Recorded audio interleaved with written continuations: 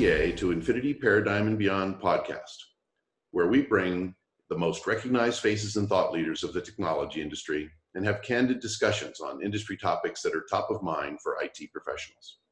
This time, I'm joined by Jothi Dugar, CISO for NIH Center for Information Technology. Jothi, welcome to the show. Thank you. I'm glad to be here. Can you tell us a little bit about what you do and on a daily basis? I mean, CISO, I'm sure keeps you relatively busy, but outside of that, or including that, what's your day-to-day life like? What are you involved in? Sure, I'd be glad to answer that. So I do believe in a well-rounded approach to pretty much anything, to your life, to your work, to your health. And I'm really passionate about looking at everything using that holistic approach. So I am a CISO at the NIH Center for Information Technology, or shortened term is CIT. But in addition to that, I'm also a holistic wellness practitioner. I have my own wellness practice where I help people really heal themselves naturally through alternative remedies and therapies, and just using a whole mind, body, energy connection and approach. I also have a dance company where I teach anywhere from 3-year-olds all the way up to grandmothers and over 60, and all of them actually perform at major events like NBA halftime shows, and where I also factor in health and wellness into the dance and performing arts, and building their confidence in themselves. I'm getting ready to start writing a book on just my whole approach to things, including cybersecurity. So really, I do believe in doing what you love, and loving what you do is what really fulfills you in life. That's outstanding. I mean, I have to admit to being a little bit awestruck by the amount you have going on in your day-to-day life. I'm guessing people don't call you when they want to get updates on Game of Thrones or other TV shows. That's funny. I forgot. You know what? I totally forgot to mention that I have 3 kids. This is probably the first time I forgot them. So sorry, kids, if you're listening. But I do have 3 kids, ages almost 3, almost 6, and a 9-year-old. So I try my best to be a role model for their generation, and keep them inspired and motivated. And really, having 2 girls and 1 boy, I want to make sure I'm doing the right thing and giving back to the world, and setting that generation up for success in areas where I didn't have good role models or mentors. I want to be there for them. That's outstanding. I mean, and so taking it from there, and thank you again for all of that awe-inspiring and inspiring background and work ethic and life ethic, for that matter. And that kind of takes us into, how we came to have you on the show in the first place is, at least in my experience, kind of a relatively unique way of thinking about a combination of life and what I oftentimes refer to as a systems approach, but what a health oriented person might think of as a whole body approach to how you think about life and work and your job. And so I'm excited to get into that conversation with you. Yes, likewise, me too. So, you obviously, from that intro, have a very varied background and a lot of different loves in your life. From cybersecurity to dance and health, among other things, as well as your children. Tell us, with all of that, how you came to be in the CISO role. Sure. So it always takes someone to notice or observe certain qualities in others, and especially in women, to really encourage them and drive them into fields like cybersecurity, which is even to this day, it's still predominantly male dominated.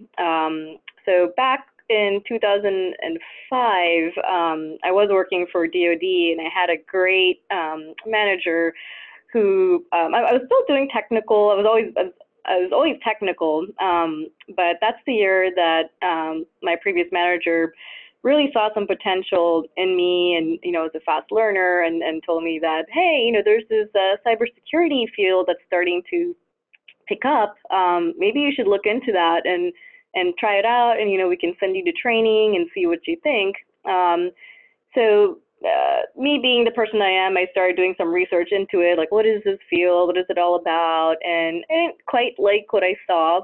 I did see that it was predominantly male dominated, seemed a little scary at first. I really didn't think that was my cup of tea. But you know what? I said, okay, well, it's, training can never hurt anyone, so let me go ahead and do it. And I loved the training that I took. And I really never just stopped after that. I got into the field, I got some projects, did some hands-on learning, and I thought, okay, maybe I'll do it for a couple years and maybe branch out from there. But I stuck with it since then.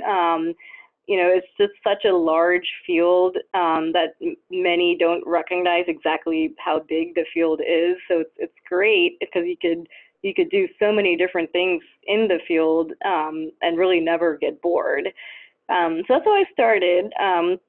And then I realized, I do love working with people. I've always been, a leader in everything that I try to do. So I thought, I saw that there was a technical route you could take in cybersecurity, or you could, take a management and leadership route. And that really appealed to me more so than being purely technical. So I started looking into, what do I need to do to what's the path? And what I noticed was, unlike other fields such as medicine or law and being a lawyer, there was no clear path in cybersecurity, which is good and bad. Mostly good, since there was no clear path. There wasn't any right or wrong way to do things, or a step by step. You have to pass this or you have to pass that. So I just started experimenting with different areas within cybersecurity, and I think just by doing that and really using the other aspects of my personality is really what I needed to get a CISO type of role. And what I mean by that is if you only have technical skills, it'll take you to certain areas in life. But, in order to be a good manager or a good leader, or especially in cybersecurity, you really need the communications skills. You need project management skills, organizational skills, the ability to relate to others, and also just soft skills like, empathy, and being empathetic to the situation that others are experiencing, and be able to relate to their role, not just tell them what you want out of it. So that's really what I was learning a lot of, and how to do that effectively, which really led to my position today. Well, that's outstanding. And I mean, there's a lot of good advice and a lot in there that even though I'm not directly associated with the field of cybersecurity, that rings true for what I've seen as well. I mean, when I was first worrying about security from an infrastructure leadership role or a CIO role, the function of security was very much a few people focused on some very siloed areas of opportunity to try to wall off, right? And I think that's been determined over the years as being the wrong way to approach security.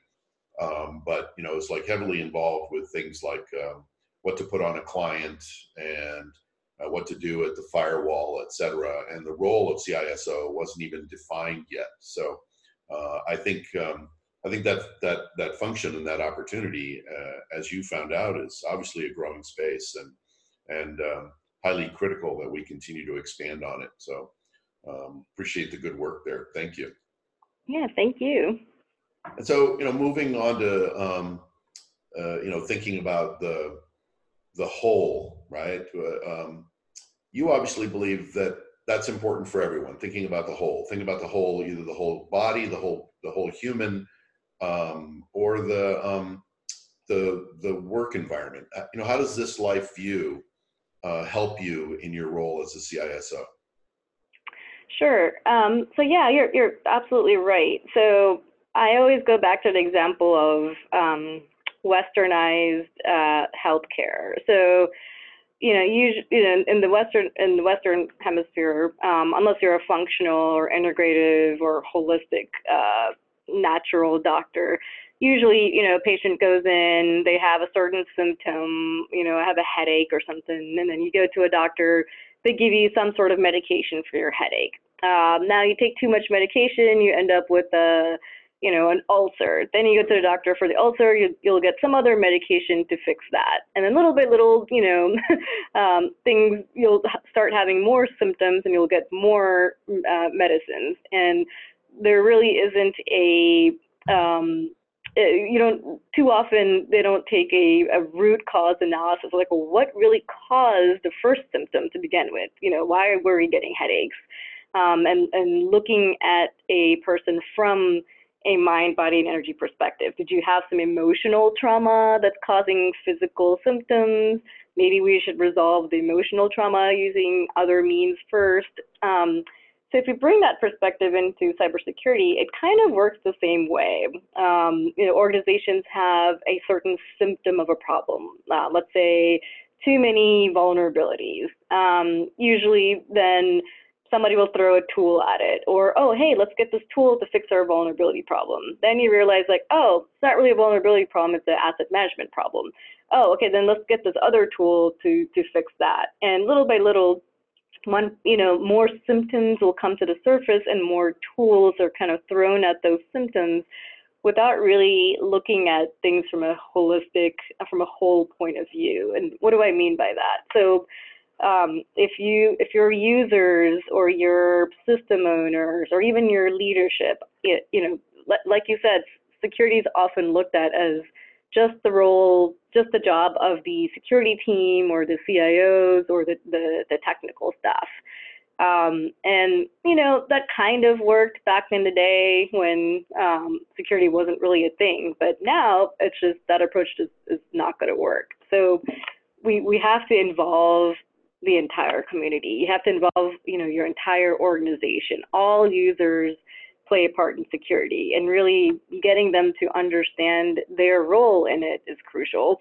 And also what are they getting out of it? So NIH, is a healthcare organization. So we do have an actual hospital here. How are you going to go to a clinician and explain their role in cybersecurity and what role cybersecurity plays in, the role that they play in the mission? We're not just there to take your computer away from you or tell you what not to do or get you in trouble.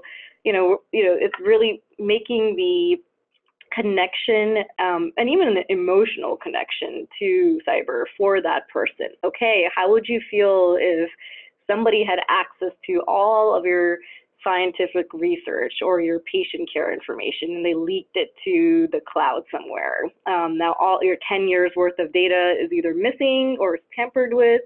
Getting them to understand their part in it. And also making sure that you're not scaring people off, but you are making it realistic for them, and looking at all of your doing a root cause analysis. Like, why do we have these security issues here? Like, what is the root cause of them? And then what can we do to, from an integrated solutions point of view, not just throwing one tool at it, but look at, a lot of times what happens is there's a portion of one tool that people use, and then the rest of the tool just sits there. No one's really using that. Then you buy another tool and you use a portion of that. So we really need to look at even the tools from a holistic point of view. Like, what tools do we really need? How do we use as much of the tool as possible? How do they integrate with other tools?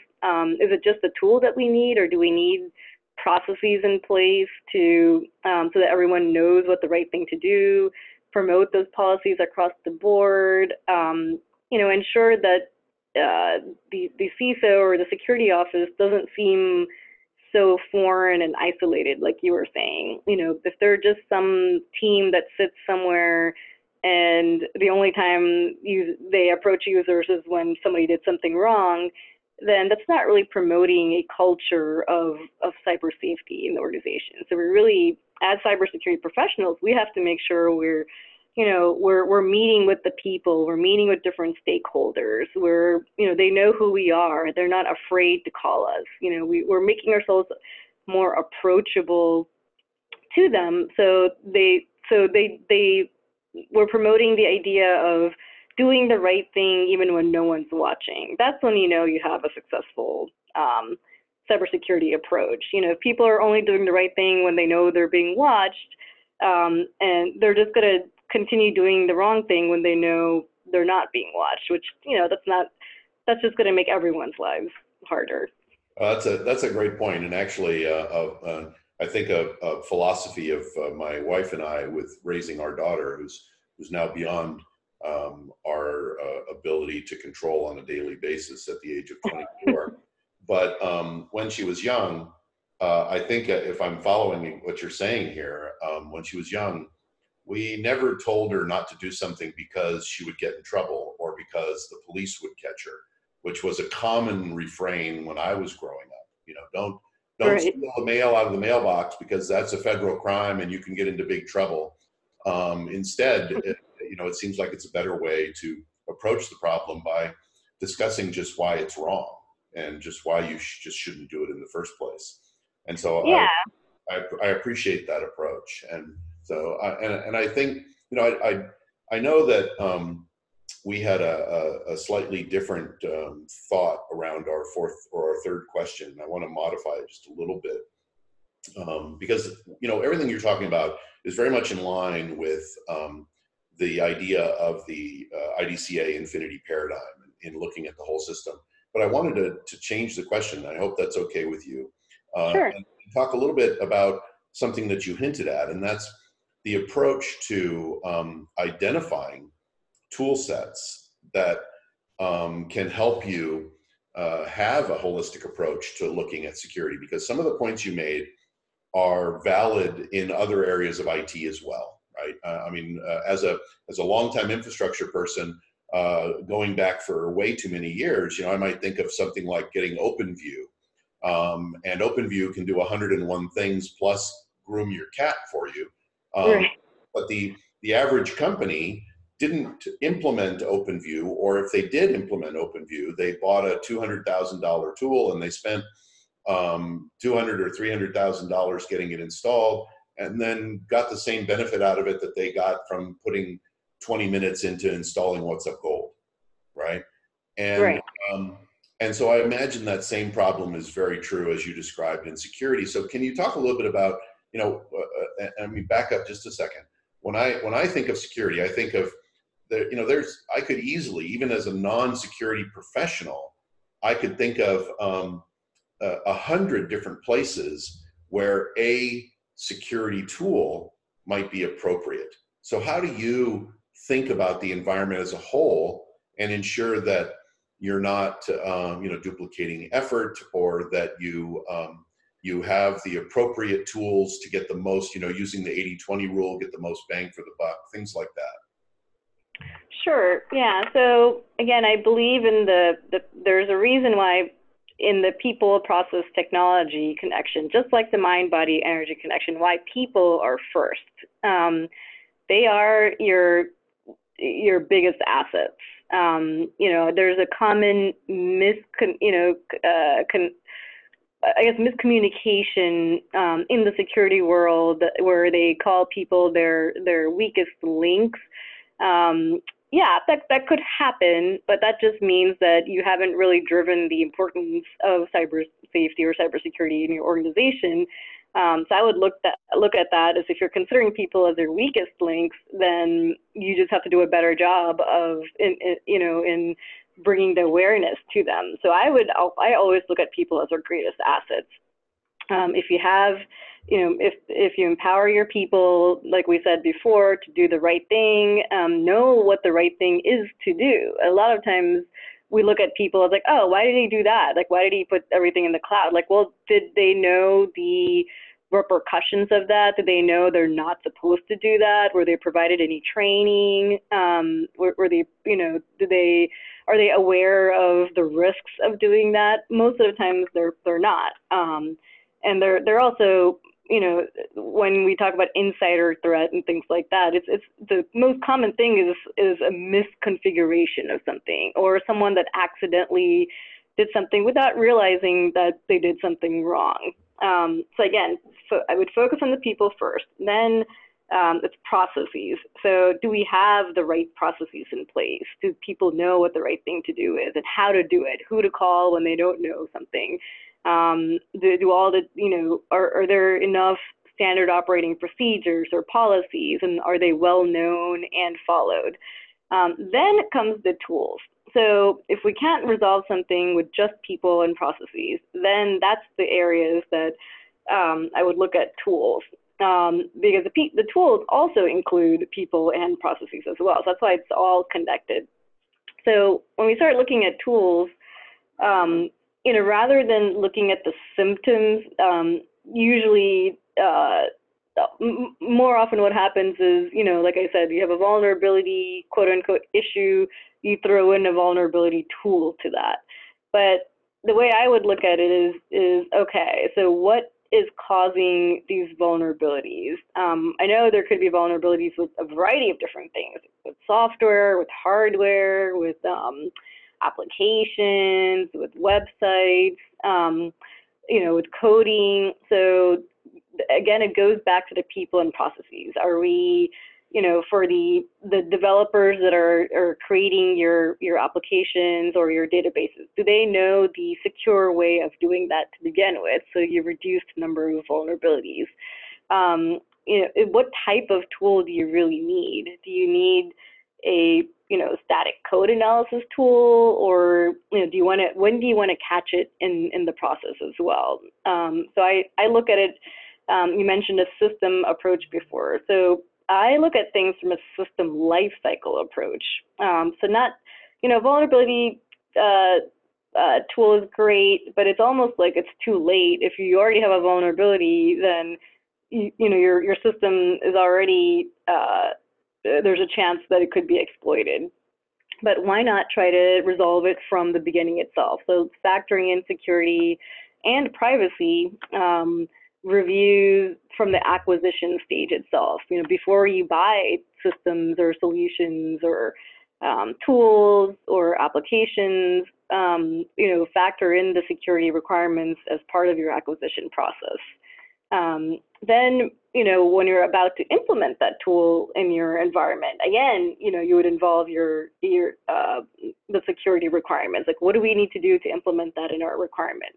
So there's, again, like there's two stages to that. So two stages where you could catch things. Then, you also want operations and maintenance. That's when the vulnerability really comes into play. Okay, so we've addressed the security when we bought it. We've addressed the security before we implemented it. Now, how do we address the security for ongoing operations and maintenance? And then the last stage would be disposition. When we're done using the system, how do we get rid of it? You can't just throw it away or give it back to the vendor. We factor in the privacy of the data or security of the data. What do we want to do with the data? Can we even give it back, or does it have to be?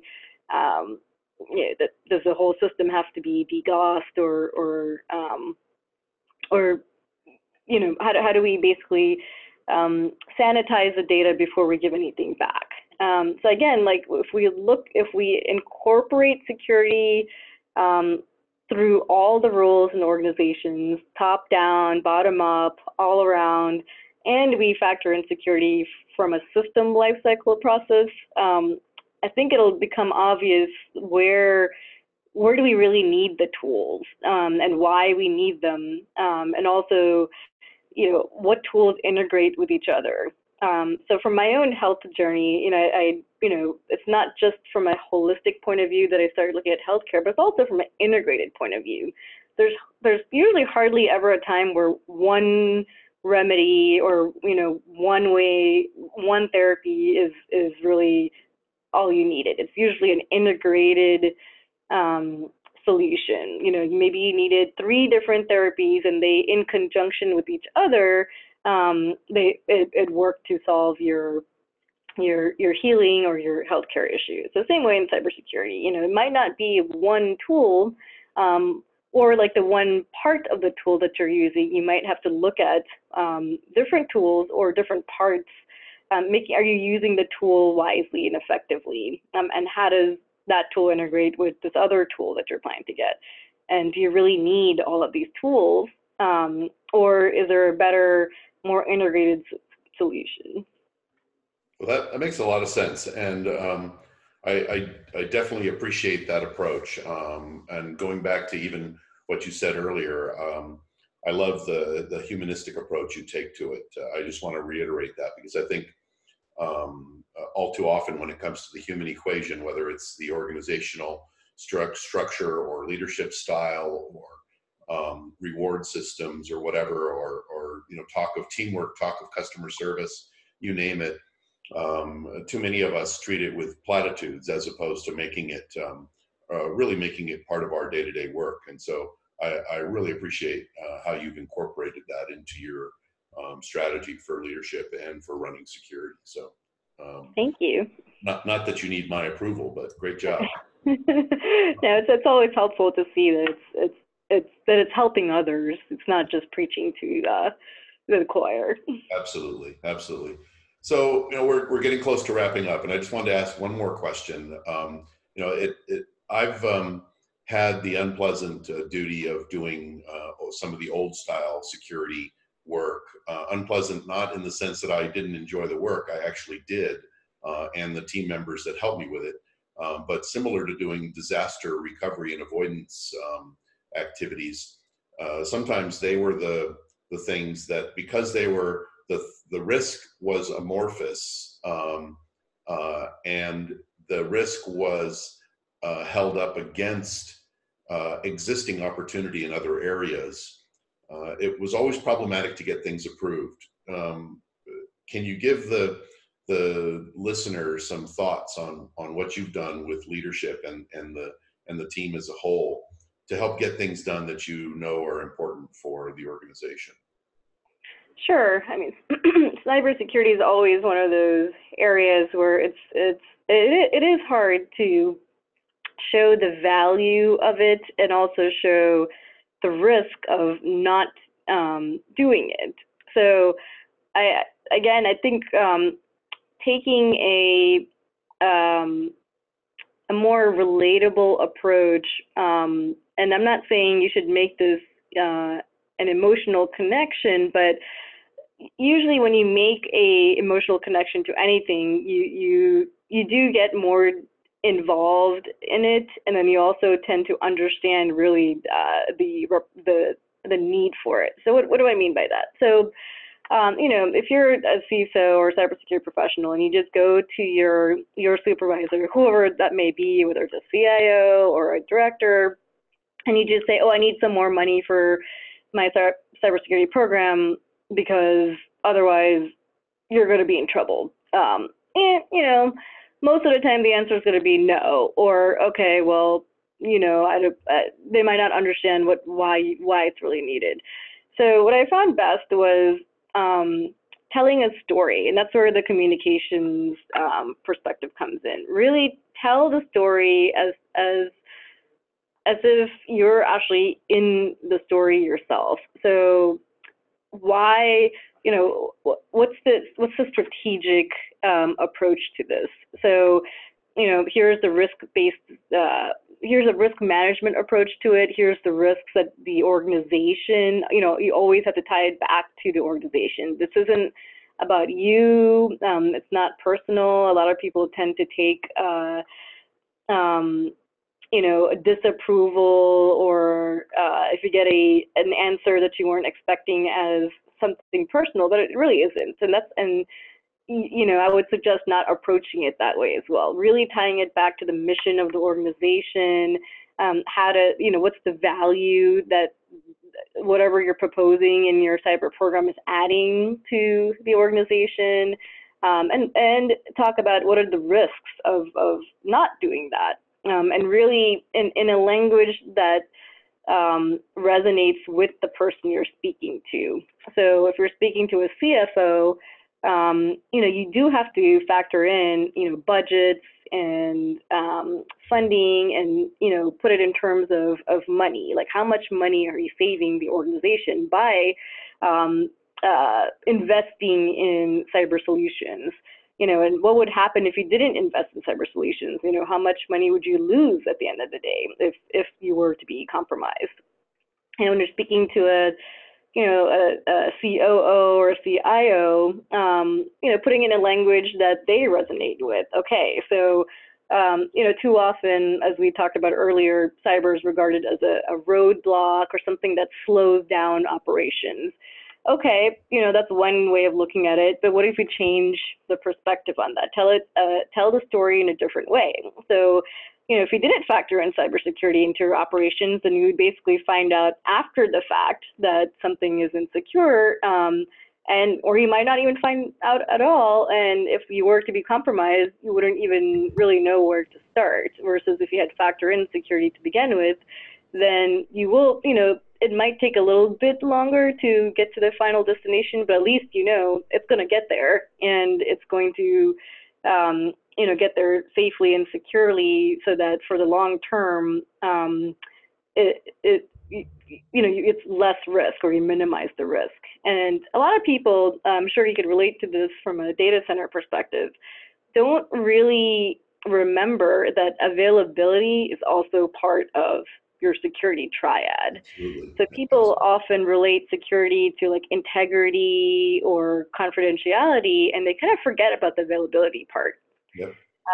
So that's key in who you're telling the story to. So from a CIO or COO or even a director position, they're always like, okay, I need the system to go live by this date. I'm like, okay, that's great, but if you don't factor in the security in that, then anything could happen. Somebody else might get access to it, and then now you're available, and they can shut down the system. So,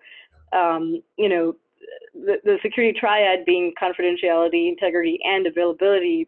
I think the availability, it's like the red hair child. It always gets somewhat missed or not really correlated to security. Yeah, no, I agree. And that's a great set of answers, and certainly jives with my experience, where it matches. And I certainly can see why you've been successful, and it one of the things that a lot of us have been able to do recently is get some exposure to government employees in situations where we normally wouldn't. And I just want to say, as a concerned citizen, it's heartening to see more evidence, similar to the evidence we saw in Congress recently, that some of our government employees, including you, Jothi, are doing some great work for us. So thank you very much. Thank you. Thank you very much. I appreciate that.